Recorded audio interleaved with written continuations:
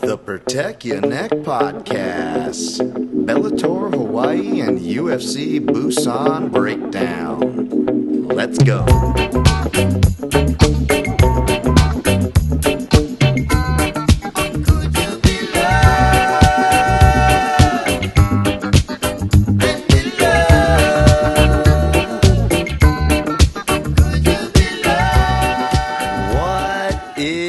Up, you savages. This is the Protect Your Neck Podcast, and I'm your host, Dan Tom. Analyst is work you can find over at MMAJunkie.com. But on this here program, the Protect Your Neck Podcast, we break down high-level MMA. That's what we're going to do here today, tonight, whenever you're listening to this. Hopefully it's before the fight. Apologies if you hear sirens, wind, and whatnot. I am on location here in Hawaii, recording this like I was last year from, there's some wind there, from my grandma's apartment. We have the windows open here, got a great view, so hopefully the audio is not too bad. Let me check it right now, actually. All right, I made a small adjustment, but I'm back. Just a reminder to check the timestamps if you want to jump to a particular part. Of course, as per usual in the breakdown episodes, I'll be recapping all the picks and plays for both cards at the very end of the episode if you just want to expedite it that way. Otherwise, we're going to go Bellator Salute the Troops, Bellator 236, and then we're going to go UFC Busan. So a bit out of chronological order. I think like UFC Busan will be going on the wee hours of the night here, as it probably will be in the West Coast of the United States. Please don't make me do the math for you, but that is the math as far as how we're going to break it down on this show. So as per usual, check the show notes if you would like to jump ahead. Otherwise, I'm going to get through this as quick as possible. One, I got a dinner to catch here in a little bit, but two, I wasn't able to do my normal tape study. Now, I'm sure y'all will forgive me, as you can probably do the math. Well, you know, you're actually, you know, on site doing media, Dan, which you normally don't do aside from your normal beats. So there is that extra, and I'm not complaining. It's awesome. I wanted to do it. I love doing it. It is great, but it does take time from the normal beat as far as breaking down footage. So I will readily admit which picks I don't feel good about, because some of the fights that I actually did the tape study on are the ones I don't feel good about, if that makes any sense. And of course, regardless, I will of course admit the fights that I didn't do hardcore tape study. So temper my analysis, as I would say normally, to be honest, but more so than usual this week, I guess, is fair to say. And of course, it's just been kind of bananas. Good stuff. I got to do some like extra preview videos with Bellator today. We wrapped up the media day. Pretty reasonable time. Not as big of a turnout. Most of the local media is focused on the locals. But we were able to touch base with some of the locals as well as far as media. Shout out to Rob DeMello. You guys can find actually a preview show on Junkie. Maybe not while this comes out, but the day after. We'll probably have it dropped Friday morning. Preview show. Me and Rob DeMello kind of breaking it down. And Rob gives great history as we're going to get to the top fight on Bellator Salute the Troops. As far as Josh Barnett, which, you know, I totally spaced that he was, you know, back here in the Super Brawl days. I mean, so many fighters were really a part of, you know, that 2004, 2005, 2006, you know, era. And then, of course, even before that, you had different generations. Of course, you had the Vitor Belforts, right? And then even later on, when you got to like 2005, wow, that is a loud ringer. 2006, you had Roger Huerta, you know, making his debut. Okay, sorry about that, guys. Home phone, grandma's got it. And so, I mean, it's just this crazy history of just even just like non-Hawaiians. We think about the Hawaiians, the Rumble and the Rock shows, but there's just so much history outside of that. You know, Carlos Condit storming onto the scene, submitting Frank Trigg with a triangle choke on that same little tournament series, if you will, that Rumble and the Rock, where Anderson Silva got one of his last losses before he hit the advanced stages of his career. The DQ loss to Yushin Okami. I mean, there's just so much cool stuff. Rob was a great source for that, and just a lot of old school people who have been here for a minute. So it was really nice, and you know, even Josh Barnett dropping the Ronald Jun and all the old school Hawaii fighters references at Media Day. So that was a lot of fun. Make sure you be on the lookout for that. I got a couple cleanup notes from last week, but I'm going to weave it into listener questions, which I'll probably do right after Bellator and before UFC Busan, so it won't affect any of your timestamp notes. I haven't forgot about that. I will get to that. Last shout here before we just jump all into Hawaii. My boy Juan Camilo, man, he just defended his belt his WXC belt. His amateur champion, I believe undefeated even as an amateur, and now undefeated as a pro. I think he moved to 5-0, defending his WXC title against a flyweight title against Eric Showtime Shelton. It was a big step for him. Showtime was tagging him up early, and Juan Camilo was able to come back, and it's just crazy to see that kid, man.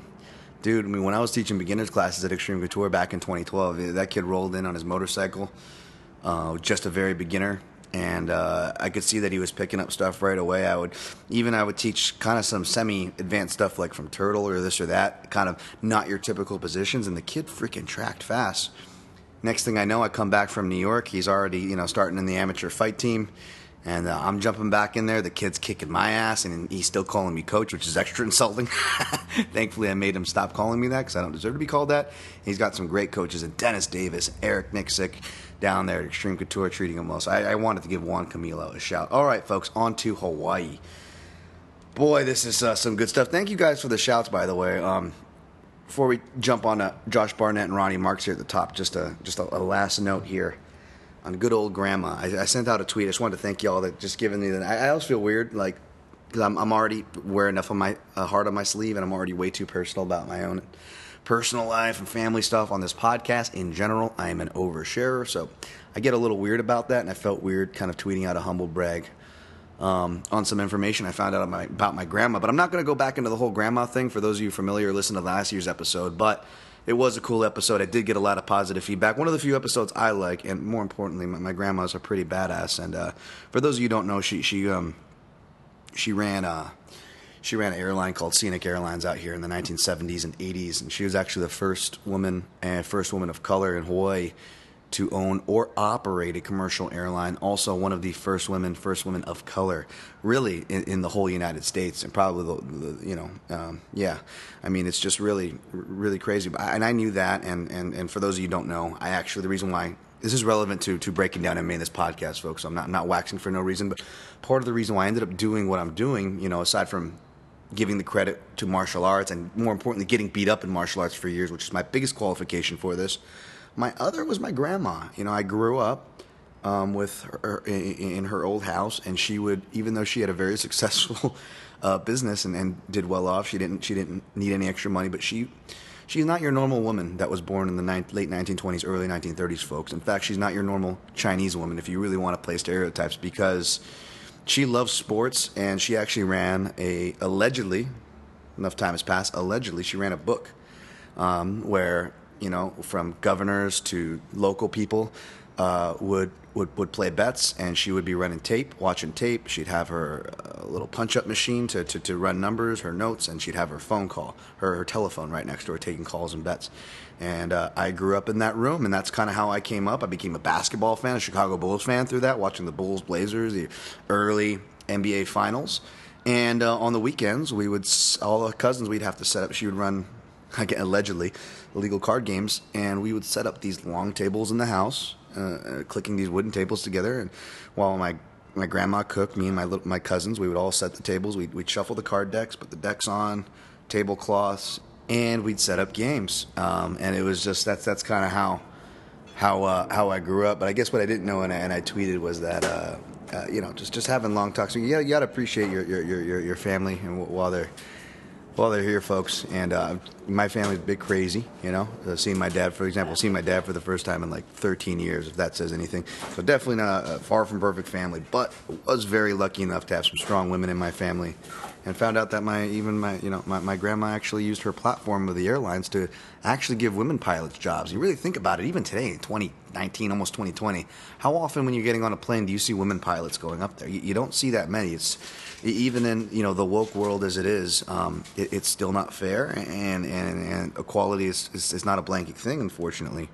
And especially back then. I mean, imagine back in the 1970s if you were a woman trying to be a pilot. So even if they had the means to go to school, make it through school and all that stuff, they still had hard times getting jobs. So my grandmother would be able to give these women's jobs and give them hours to, you got to get certain flight hours to be a pilot. And I just thought that was really badass. So This one's going out to my grandma and my mom, just some really strong women in my life, and then I wanted to dedicate this podcast to them. Sorry about that. Thanks for humoring that. On to Bellator Hawaii. So we hit it at the 10-minute mark. We got Josh Barnett, minus 250. Hani Marks, plus 210. Wow.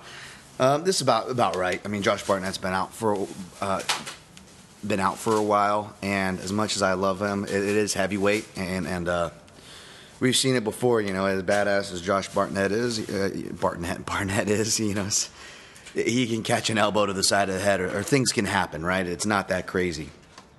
And Hani Marks, of course, he used to be at middleweight, but we've seen a lot of fighters, and he was citing, some of the friends of his, move up in weight and do well. Especially these middleweights. I mean, what is it? I don't want to cite Francimar Bahos, God forbid, but I mean, there's a lot of these, like I said, I cited Julian Marquez, who told me, middleweights are heavyweights that cut weight, and this is kind of further proof. So it'll be interesting to see how Hani Marks handles. Man, Hani Marks, man, that guy's thicker than a Snickers. Thanks God. I didn't realize that. I guess I'm slow to the party, but he got another God tag. Now it's warrior, God's warrior, warrior of God. I'm like, this guy's really all about God. Thanks God.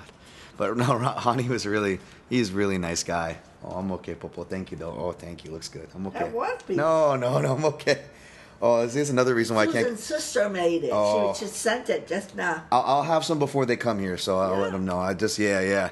That's another reason it's tough to get stuff. My grandma's trying to get me fat and drunk most of the time as well. So, it's been like the movie Grandma's Boy, because you got to take advantage. She doesn't have a young strapping lad around the house much, so I've been taking her to nail salons and doing some extra duties, which I'm not complaining. I absolutely love my grandma, but it's just funny. I really do feel like the character from Grandma's Boy. It actually got some of my articles late in this week. I was just talking to Matt Erickson, yeah, man, I was going to get this article done last night. My grandma, she's killing me. She's putting me to work. Just what's his name in Grandma's Boy. It's great. And I mean, even last night, I was trying to be somewhat healthy, which I'm on a damn carb. It's I can't get enough carbs here. The thing that I hate about Hawaii is not only nostalgia food that I want to eat, but even stuff that I should know better, like rice. Even the rice tastes so damn good, and I can't help myself. So it's bad enough I'm just loading up on chicken and rice last night. And then my grandma's just she said, why don't you have a beer? You drink beer with your, and you crack a beer. I'm like, you're making me drink.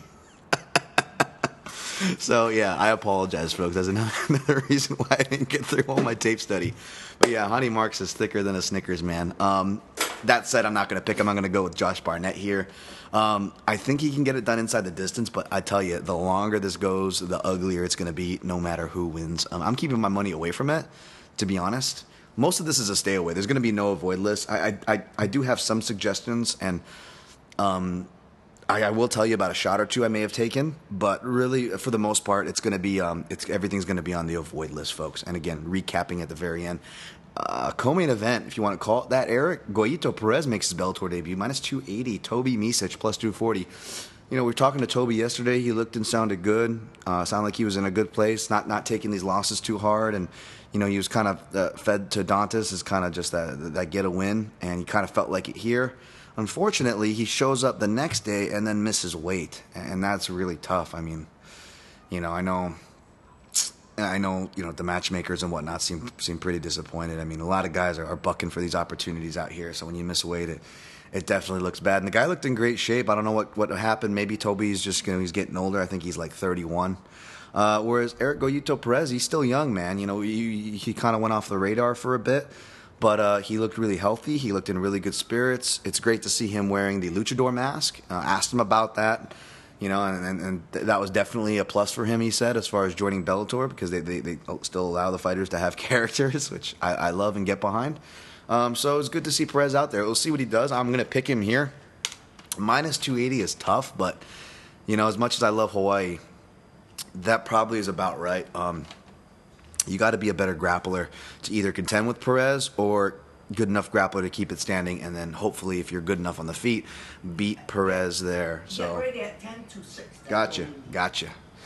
And yeah, so I think Perez I think Perez should take this. But again, and this is something that you might see if you watch the video interviews on MMA Junkie. I've kind of asked this a lot, at least to the younger Hawaiian fighters, because it's something I noticed. And of course, I talked to the locals about these theories, and I don't think, you'll see the people in the know will say one thing, the odds makers will say the other, and then the general population will be either clueless or just even on a third page, right?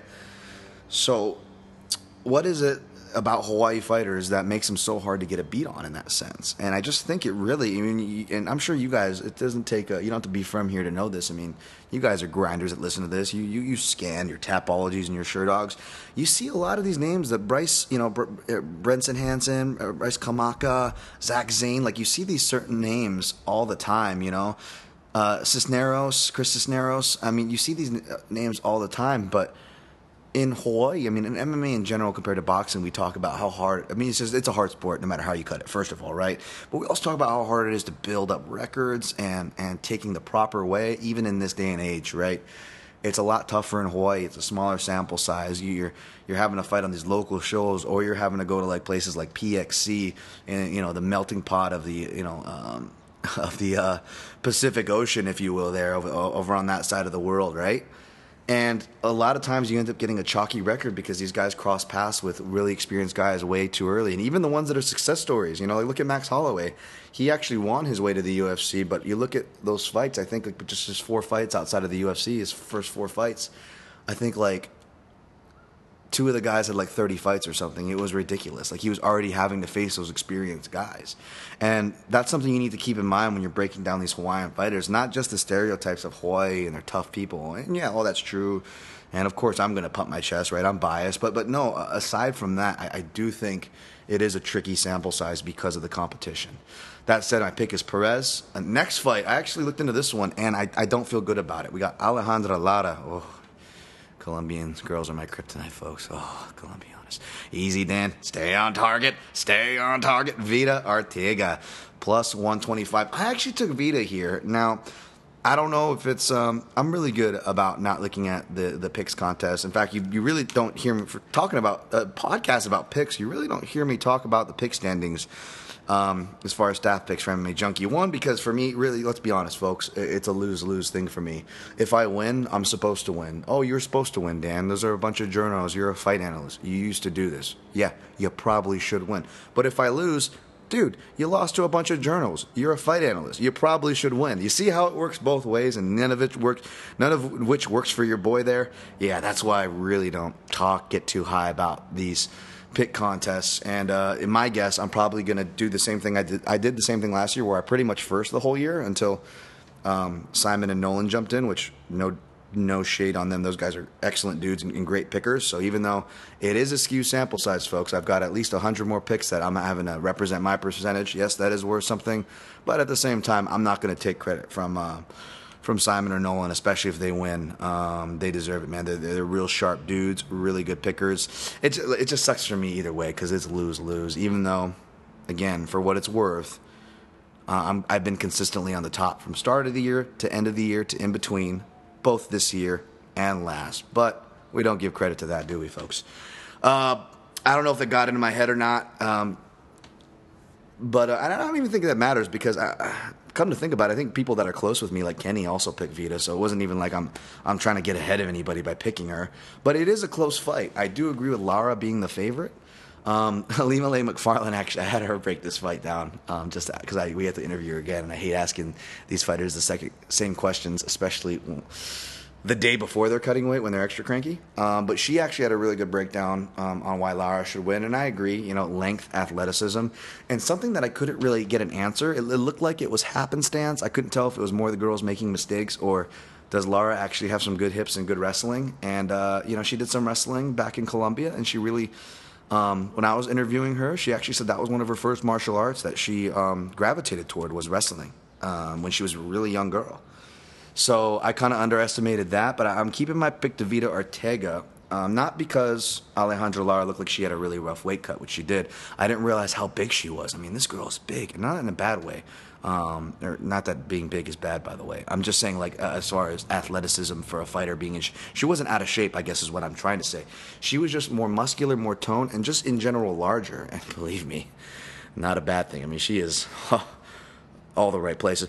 Jesus, can't. What I'm trying to say is, she was bigger than I thought, and when I asked Vita to break her down, that was her first thing. But like Vita said, she's like, that's kind of the deal with everybody. Everybody's more athletic. Everybody's bigger than me.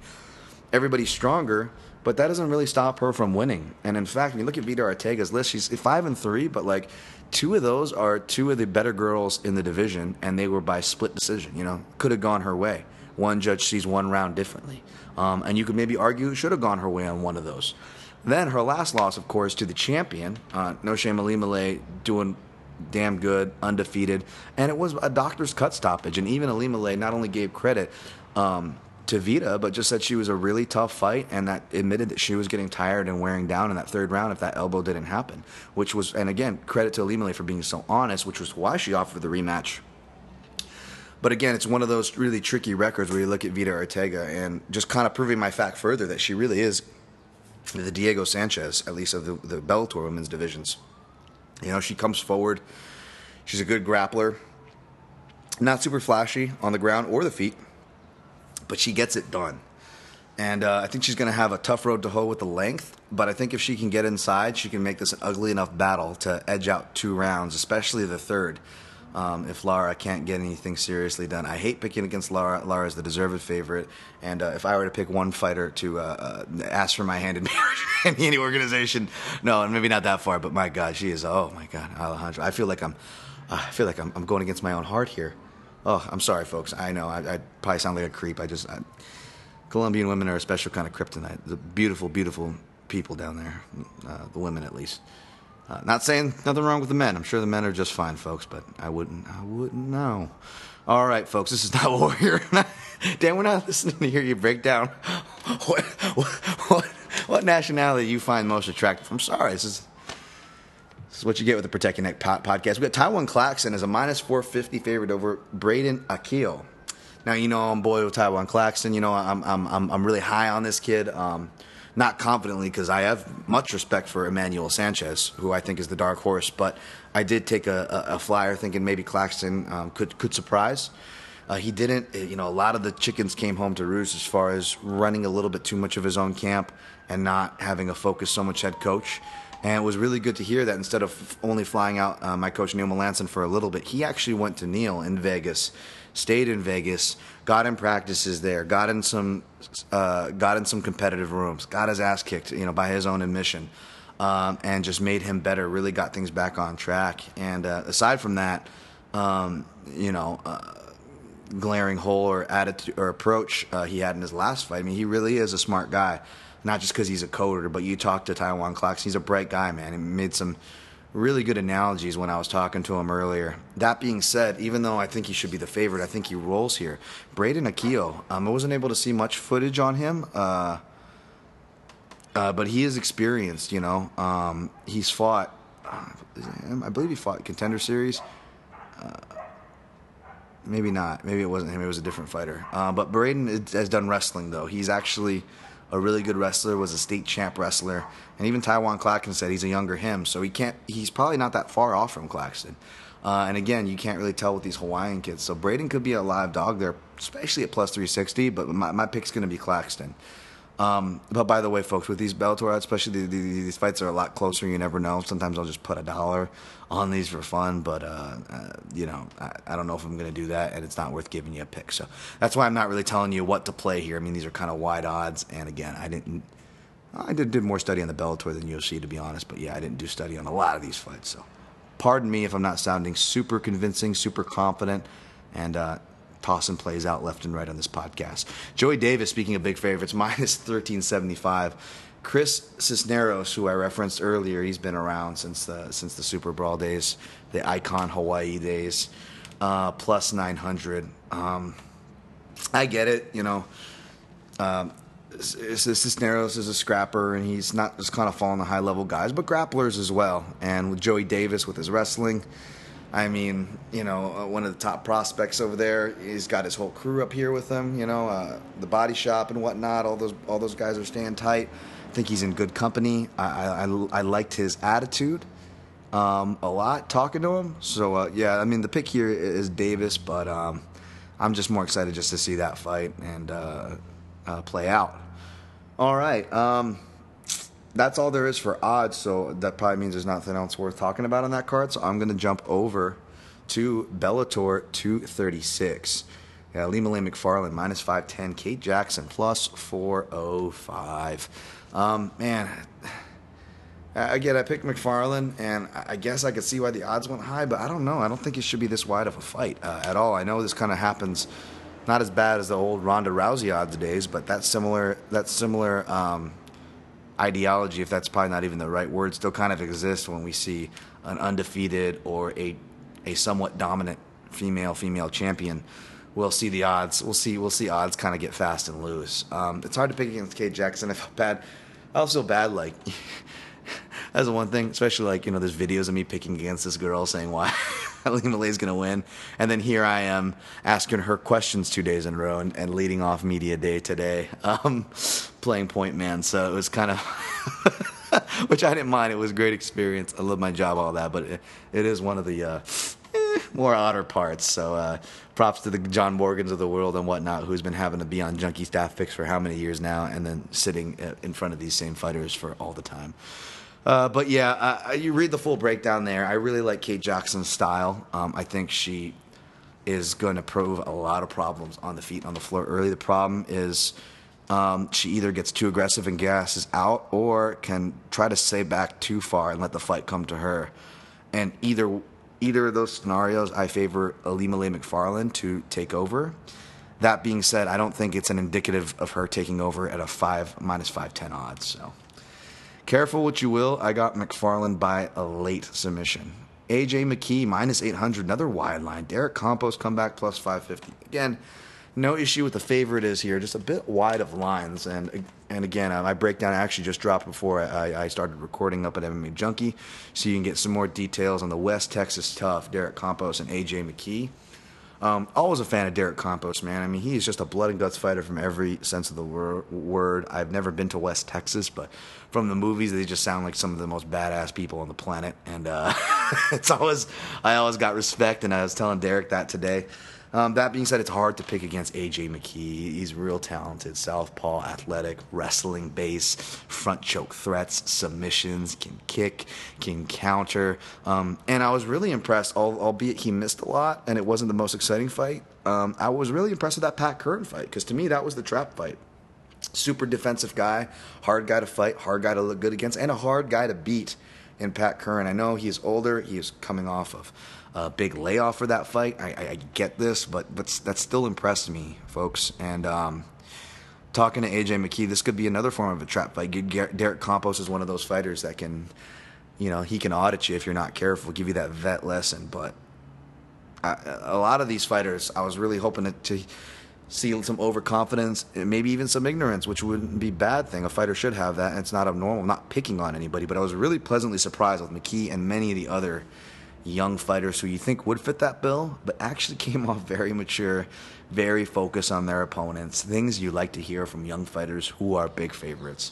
I'm going to take McKee by another first-round knockout here. I think the speed's going to be too much.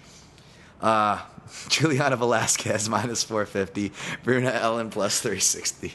I'm laughing because I don't know why I always fuck up when it comes to Juliana Velasquez. Like last year, last year, Juliana Velasquez came back for media during the fight. She won her fight, and I think John wasn't back there, so I started off the media with questions again, and it was my turn. And like, okay, go. And I'm about to go with my question, but then I forgot about her name, and then I started drawing a blank on her name, but I wanted to get something out fast, so only her last name came to mind. So I just said Velasquez. But I said it literally in this tone instead of going Velasquez. How was your win, or something like that, which would still sound awkward. I went Velasquez, and even Kenny. I didn't mean to quote it or say it in this cadence, but even Kenny picked up on it. He's like, "Dude, what are you like from? What are you, that dude from Aliens 2? Vasquez, just point the way, and I'll and I'll fire. Remember that the Mexican chick with the big gun? Aliens 2 in 1986, folks. Y'all don't know what I'm talking about. You better. Again, all you kids who thought Halo was the shit. Old contrarian Dan Tom hated Halo. You know why? Because they ripped off Aliens 2, those motherfuckers. They ripped it off. Just like Star Wars. Dan, don't get into Star Wars. I know. Star Wars is already taking up people's timeline. But hey, who told you first about divisive Yoda, huh? Who was first with that unpopular opinion? And now you just see the Baby Yoda gifs. Oh, everybody doing the Baby Yoda gif just like they wanted you to. Ho, ho, ho. I know, I'm such a contrarian. I'm such an asshole. But yeah, screw that. All right, anyways, back to Velasquez. So she's coming up from media today, and as she's walking up with Ed Sarez, I'm just like thinking about, oh, God, you fucked up last time. And then, of course, like, I got in my own head, and then I think I fucked up the first question, and then I didn't even, like, wait for Ed's translation. I just went on to the next, and I'm usually actually really good about that. I'm really good about being organic with the interviews for being a bad and inexperienced interviewer. I'm pretty good about that, but I was a dumbass. I jumped right to the next question, and Ed's like, don't you want translation? I'm like, yeah, I'm an idiot, Ed. Please translate. But Velasquez, she couldn't have been nicer. She's super dialed in and focused. This girl is a sleeper that I don't think anybody wants anything to do with. And Bruna Ellen is an athlete. She's not just trying to do this to look pretty. She comes from a decent camp, but I don't blame the odds here. It's hard to pick her with her, kind of outside fighting Muay Thai game at that height, length, and athletic disadvantage. I don't think it's going to work out well for her. I'm going to take Juliana Velasquez. Jason Jackson getting much respect coming out of Henry Hoof's Hard Knocks 365 on short notice. Only 7 days notice, though Kiichi Kunimoto only got 5 days notice, which I thought was interesting. But yeah, even though it's only 7 days notice for Jackson, he's very confident. He's a character, so you got to kind of cut through that. But I definitely appreciated. I definitely appreciated his his character. He sounds like he's in a good place. Sounds very confident. It's just weird to see that big of a favorite for a guy taking him on short notice. I know Koichi Kunimoto is a 38-year-old ex-pro skater who has lost more than he's won when he's gotten to the top level, but something about that experience. This guy's in a really good shape. He is the prepared fighter. So to see him at anywhere over 2-1 underdogs makes me raise a slight eyebrow. That being said, my pick is going to be Jason Jackson here. Hoffy on Stotts -600 versus Chaden Lealoha. Man, Chaden, he was the guy. He's fought Dana White's Contender Series. He's fought in the mainland. He's even fought up at Victory FC where they had the square cage. So, I mean, this guy's got a lot of experience. So, again, this line could be a little closer, but that being said, you can't. I mean, it's hard to deny Rafion Stotts being the favorite here, obviously. So my pick's going to be Stotts. I really liked where his head was at. I mean, he sounded just super humble, down, or not acting like he's the favorite 1 second, which I like. And that's it from Hawaii. Real quick, before we tie up here and go over to UFC Busan, just going to pull up a bookmark tweet and also give a shout out to and I did the recap. I mean, you guys wanted it. Hopefully it was okay for Sunday listening. I didn't really like it myself. I was like, it's probably just ranting a bunch. So hopefully I didn't lose more listeners and rant your guys' ear off, but hopefully you at least dug it, and I'll try to get better at those because I do intend on doing more recap shows, folks. So I got to get better at it, and I'll try to talk your ear off less. I know. That sounds like an empty promise. But you know who really did put it in better words, written words, but still much, much better words? Dave Doyle had a great op-ed piece and really kind of called it for what it was. I mean, I always like Dave's opinion. I always respect it. If he writes something, I will read it. But he particularly hit the nail on the head. Way better than definitely my rambling ass could have done. So I wanted to give that a shout. And then bookmark. Somebody asked me a question which I didn't get to. Let's see here. Oh, what the fuck now? All right. Oh, I think I got to go to actually my different account. My Protect Your Neck podcast account will probably show different bookmarks. I think it does work that way. Okay. AHBA I 1986 at Abai 1986. So we getting one. Interested to hear your take on how gracious Colby was in defeat. I mean, not very gracious. That's one thing I didn't touch on. He ran out of the the octagon, didn't shake hands. I mean, I guess that's his character, but I'm not, at the same time, like I said, I'm not one of those people. I'm like, oh, just because it's his character means you got to feel this way, or it's okay. I'm not saying that. I'm just saying it didn't surprise me, but was it gracious? Absolutely not. How great, and defeat, not sad at all. An obvious shot Aldo coming off an L versus Cejudo would be. How great would... I mean, if there weren't such things as if Peter Yan weren't born, if Aljamain Sterling weren't born, then I guess maybe I could, and if Aldo didn't in fact not lose and look like a skeleton, then maybe I could get a little more excited if like we could just ignore all those facts, and if you just, nothing else exists, but we just get a white room with a healthy Cejudo and a healthy Aldo. Hell yeah, I get excited for that. But I mean, it'd have to be that kind of a hypothetical, my friend, because as you know, the bantamweight title picture, in my opinion, has no room for that sort of talk. And why does the UFC hate Mike Perry so much? I'm guessing because that's how they match him up. It's an interesting point. And Mike Perry, actually, he's falling in line with some of my favorites and perhaps your favorites.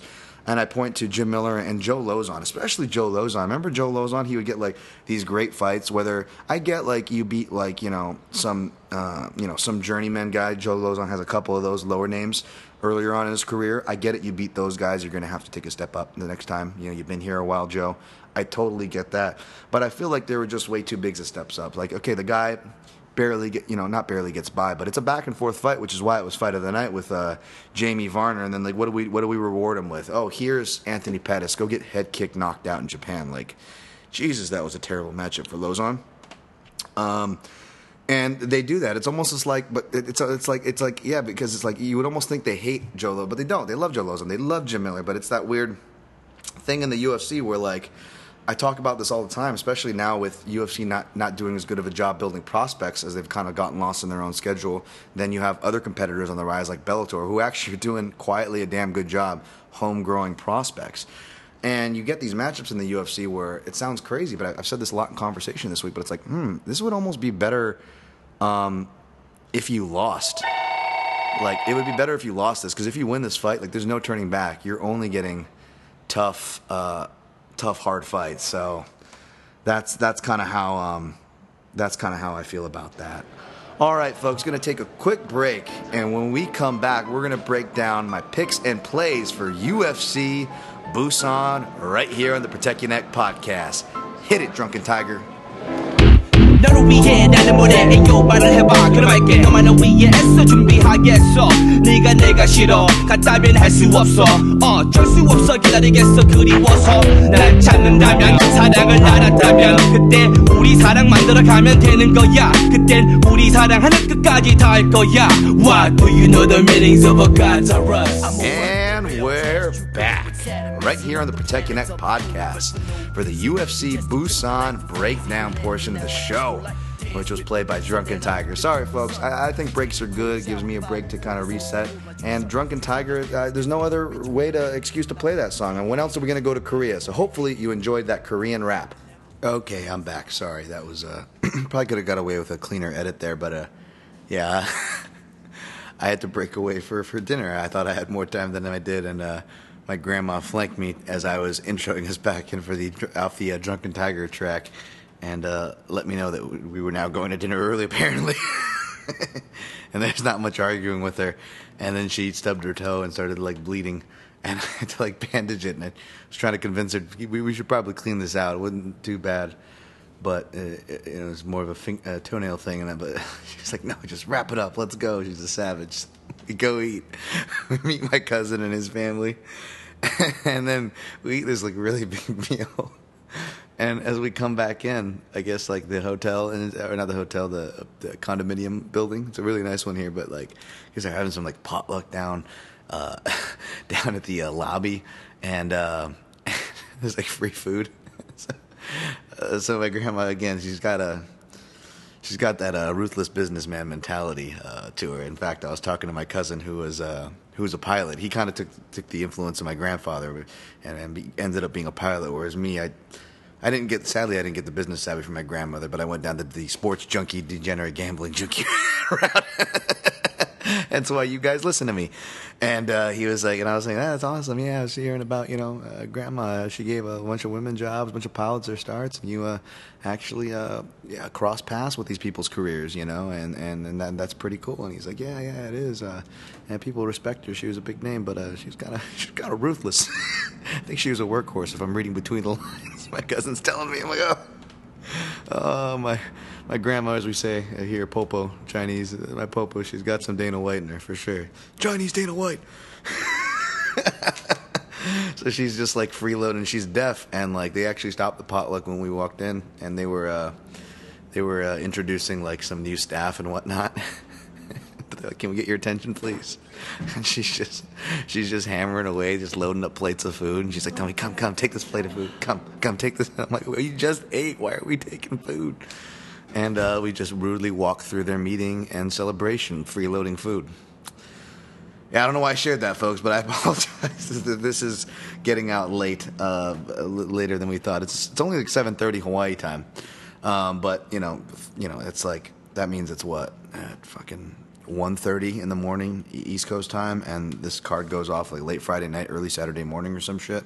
So, anyways, let's get to it. UFC Busan, South Korea. Headlined by Chan Sung Jung, -165 favorite, Frankie Edgar +145 underdog. I got my full breakdown up at MMA Junkie. If you want to see it there, and the video's been up for a minute that we shot Monday. But yeah, I mean, basically, for me, I just couldn't get that Bermudez Jung fight out of my head. The wrestle boxer, the uppercuts, and uppercuts have always been something that rocks Frankie Edgar. I've talked about this before recently with the Max Holloway fight, how he found those uppercuts on Edgar. And, of course, Ortega, the guy who finally stopped him, hit that vicious one. And Chan Sung Jung, even going back to his kickboxing days, he has that slip uppercut hook counter ingrained into him, Him and Mark Hunt are like, weird comparison offhand, I know, but like they're just some of the more guys I think about as far as kickboxers going into MMA with that ingrained slip uppercut counter, and they do it really goddamn well. And Chan Sung Jung has that. I see that being the flint lighter to the finish, sparking it off. And then it's also bad because Edgar, uses his wrestling, obviously, especially matchups like these you think he traditionally would, because his hand fighting, hip and head position allow him to act like a honey badger in world-class guards. But the whole process of getting there, and not that just guys are defending it and better at defending him, and, that's the game, not so much just, the man's age, 38 or whatever it is. But a front headlock threat can do wonders. Max Holloway does have takedown defense to back his game up, but that front headlock threat, man, that does wonders. And Chan Sung Jung has that. He can use that to create scrambles, to turn it, either get free or create advantageous positions to where, he gets to mount, a la Poirier Zombie. And I just see Zombie finishing this, short notice, just the poor decision making from wanting to go to bantamweight to who you're taking it against, and then willing to take this in the meantime. I mean, this is just flag city. I'm taking Jung, and shamefully, one of the only plays I have written down here is Zombie inside the distance +130. Do what you will. Alexander Rakic -145. Volkan Oezdemir +125. This was a tough one. I went back and forth on picks on this one, and I think another reason, aside from not doing my normal tape study, another reason to temper my picks here is because, we're getting toward the end of, and God, I can't even remember if I talked about this, so I'll just keep it brief. We're getting toward the end of pick season, which I honestly try not to keep track of. Oh, I did talk about this, yeah. But yeah, you just makes you think twice about your pick, because again, I'm damned if I do, damned if I don't with that whole thing. But I ended up taking Rakic. I'm just not super confident in it. I get why he's the favorite, but both guys are underrated wrestlers, defensive and offensively, but they're both athletic enough and good enough in the wrestling department, defensively and offensively, that it's really hard to see either guy getting an advantage there. So I primarily see this being a striking match / clinch battle. And if it's a clinch battle, I'll be curious on who's dictating terms, because both guys are decent in the clinch. I would say Volkan Oezdemir is more proven at a higher level in the clinch. I think we can all say that. And Volkan Oezdemir is also the more consistent mover. So for that reason, I actually worry for Rakic in the clinch because I'm not sure how much his level-changing abilities will do him well here. And he's shown to be aggressive sometimes. He's shown to stick and move. And then he's shown to kind of circle outside for his own good too much, which was the Devin Clark fight. However, I do kind of temper that, even though Devin Clark is a volatile fighter, and that win really wasn't, or that, even though he ended up winning, it's win or lose, it doesn't age the greatest, right? And I'm not trying to pile on a Devin, come on, and his dad there in the corner. That's great watching them play. Come on, Devin. But yeah, no, I'm definitely not trying to shit on the brown bear there, but I actually defend that because not only is Devin Clark strong or whatnot, but if you look, Rakic actually has his guard up now. He probably still should have suspected contact, being that he was circling into not Clark's power side. It was a left hook, but he was circling into some power that more or less could have been seen because Clark's given a lot and showing a lot to give that distance and coming as aggressively as he is. But a lot of times, like I say, when you have your guard up and you think you're safe, that's when the shots hurt you the most. Kind of like the saying, it's the shots you don't see. Well, it's the shots you think you see too. And I think some of it was that case. And in his defense, he recovers from that. And not only that, he actually takes like 6 to 8 like illegal knees straight to the head that most guys are playing to the ref for, and they have every right to. And you can even get a DQ for Alvarez Poirier. And you know how many seconds or milliseconds Rakic spent thinking about that? None. He may have paused and maybe he was waiting for the ref, but he wasn't playing to the ref. After getting hit with one hand, he goes two hands. He gets hit like 3 more times, goes one hand, still gets hit. And he's like, fuck it, then I'm out, and kind of gets an unclean one on the way up. So that's kind of how he got hit so much. But he didn't stop to play to the ref, which tells me there's some mental strength there. Oezdemir, I think, has always been mentally strong. It's just been his gas tank that's kind of failed him. And, even going back to the Reyes fight, it just looks like he's kind of getting a handle of himself and the fighter he is. He's still kind of young in MMA years, even though he has a deceptive kickboxing experience. And the kickboxing experience, training with heavyweights, training with like brutal heavyweights like Alistair Overeem, or more specifically for this camp, Cyril Gane, whereas Alexander Rakic usually trains at American Top Team. Looks like he's training in Slovakia, which is fine, and I'm sure he's training with good strikers, and that's what, for the very least, that region should be able to offer. I don't know, man. It seems like this is the prospect loss. I know I was just on here saying Rakic and Reyes are the guys to look out for, and for that reason, I am picking Rakic here, but I am not confident, folks. And I really thought about changing it from Oezdemir, but I think I was just talking to. It's been nice. I get to work with Matt Erickson out here. He's always on the East Coast, so I don't really get to see him, and he's a guy that I've known about, for a while now. Before I came aboard, obviously. And but he was telling me he tracks it too. He's like, for most people, it's not just you, Dan. Like most people, when they change their pick, it ends up being wrong. There's like some kind of weird curse with that. And at least for my sample size of 2 years, I've only gotten one pick right when I changed it, for what that's worth. So I decided to keep it to Rakic, but this is like an avoid list if I had a real avoid list. Do Ho Choi minus 300, Charles Jourdain plus 250. I didn't do a lot of tape study on this.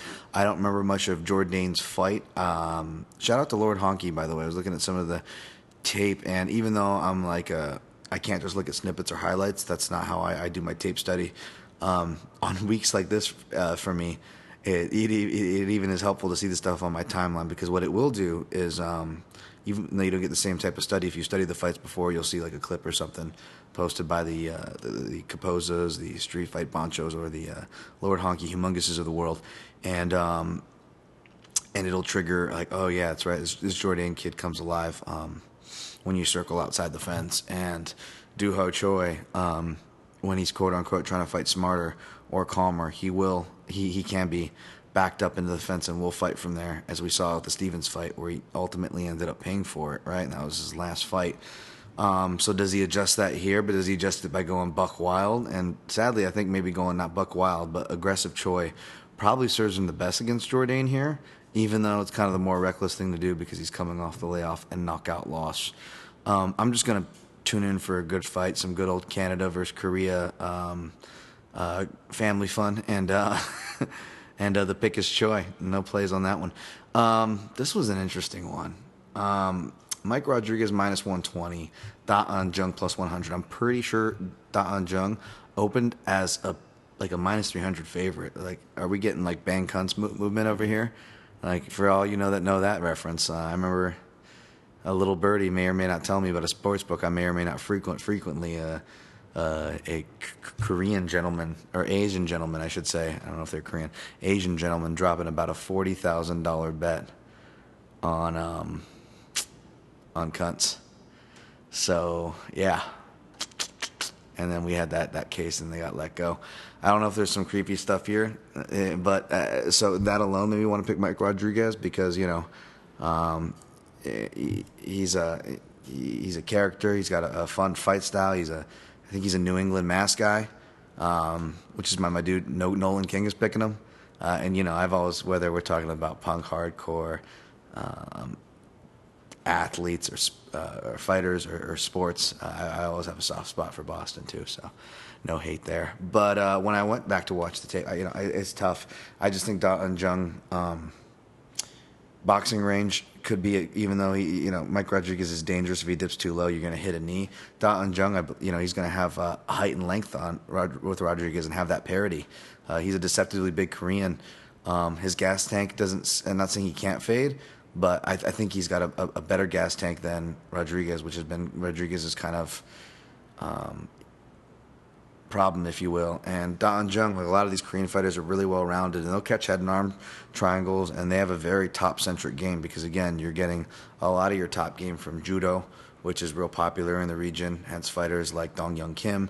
And you look at their grappling styles, like Dong Young Kim will wrap and go positional control and smash, and he'll take a head and arm with the wrap if possible. Da Jung has a lot of those tendencies. So I'll just take him to pressure at boxing range. Not super confident. I'll probably put a ducat or two for fun, because he went to dog money, and I don't think he should have ever been as high as minus 300, but I do think he should have been the favorite for what that's worth. But yeah, it's nothing I would tell you to bet. But yeah, that's just where I stand on it for what that's worth. Pick is Jung. Jun Young Park, plus 105. Marc-Andre Barrial, minus 125. This is another tough one to call. I see this one being pretty tight all around. Jung Young Park, I like him, man. He's athletic. He's got some nice counter crosses and whatnot. He'll use the jab, although Fluffy Hernandez, I believe, was actually finding some hooks. Speaking of slip hook, uppercut hooks, countered a little, not as clean with it, but Fluffy Hernandez was finding it and was able to persevere through turbulence. And that kind of looks like maybe that might be the thing for Park. If you're not just an all-out grappler and can't out-grapple him, that is. If you can maybe just pressure him and match him in the toughness, like a Marc-Andre Barrial, who has, not the biggest pool of experience, but some deceptive experience, has been training quite some time with high-level guys. A couple camps now at TriStar, did this camp there. Never been stopped or submitted, fighting and winning titles at both middle and light heavyweight. So I think he's just going to be the bigger, stronger, more durable, built for tough kind of a guy here down the stretch. And I think just him, he seems to have mainly just a forward gear Barrial from what I can recall. Again, I didn't fine comb this, but I do remember a decent amount of both fighters. Whereas Jun Young Park, who does well, he's got some really nice right crosses off the counter, but he's more willing to fight off his back foot. Granted, they will be in Korea, so I'm going to be real curious as to how the judges go. But yeah, I'm gonna go Barrial, ever the slightest. This is definitely on the avoid list if I was limited to 3 or 4. Hey, Protect Your Neck podcasters, thanks for putting up with this nonsense and whatnot. Cheers to you. Oh, damn way to fuck up the cheers. Well, it's slippery. It's condensation. Okay, there we go. Cheers. Honolulu Beer Works, Hop Island IPA, India Pale. You know me, I gotta be bougie. Gotta drink local. Gotta eat local. Yeah. I was not making fun of my brothers and sisters in the South. Wait, Dan, no, you clearly were. Well, it wasn't good fun. All right, Kung Ho Kang, minus 250. Ping Wang Lu, plus 210. See, I can be racist to my own there. Dan, it actually sounded like you trying, which was the sad part. Well, trying to be fair. I'm trying to be fair with the insults, folks. Doesn't matter what color skin you are. Everybody's open season. Wow, Dan, that's a way to get more sponsors again. All right. This one's weird, man. I'm surprised. I didn't go back to watch it, but Ping Wong Lu's nothing special, man. You look at who he's won and just who he's fought against. It's not very special. Yeah, sorry.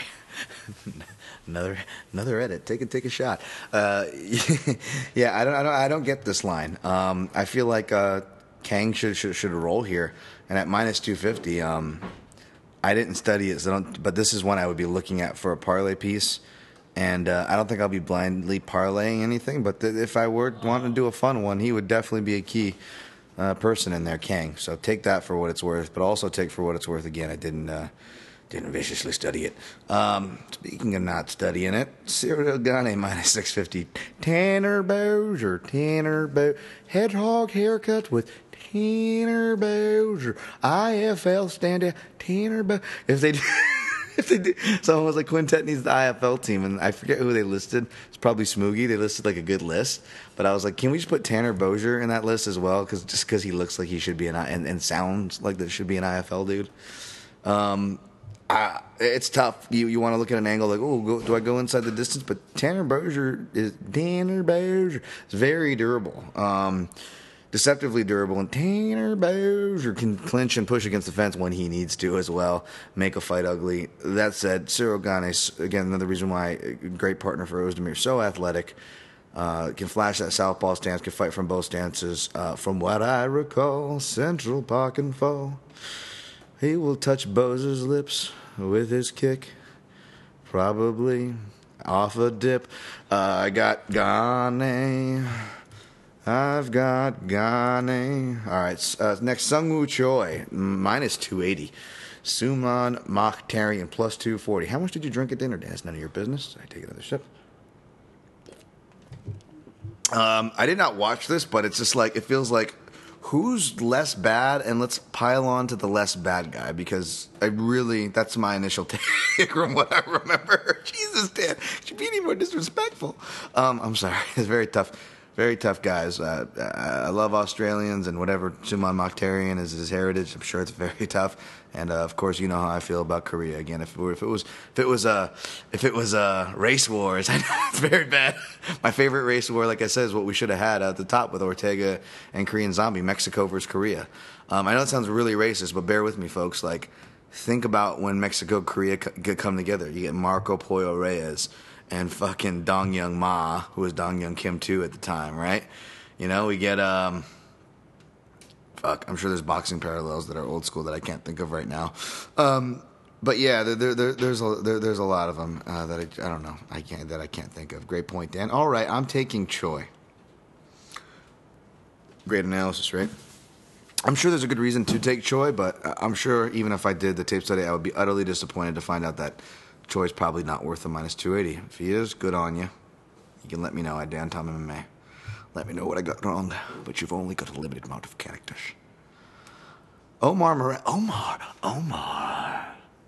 Money don't have owners, only spenders. That's right. One of the best TV character of all time. Probably, it's got to be top 5 TV characters of all time, right? I mean, you're including Tony Soprano, everything on HBO. Omar from The Wire. Come on. Dan, that is not who's fighting. Well, I don't know anything about Omar Morales, so I got to pontificate here. He's facing Dong Young Ma. Speaking about, Dong Young Ma, a.k.a. Glenn from The Walking Dead, who he kind of looked like Glenn from The Walking Dead after a couple fights. He's been smashed up a good bit, especially to get his start. He got slammed unconscious the last time they were in Korea. Hometown China. Who you got, huh? Props to anybody who knows that song I just referenced. But, Glenn from The Walking Dead is back, man. That said, I don't know if I could take him here just from all the damage he's taken. But I don't know anything about Omar Morales, so it would be kind of unethical for me to pick just based on the numbers. So I'm just going to go on the hometown guy for the... there's a Telefno. All right, sorry about that, folks. There's a phone call, and All right, we got what did I say there? I'm just going with the upset there, just because obviously do not follow me off that cliff there.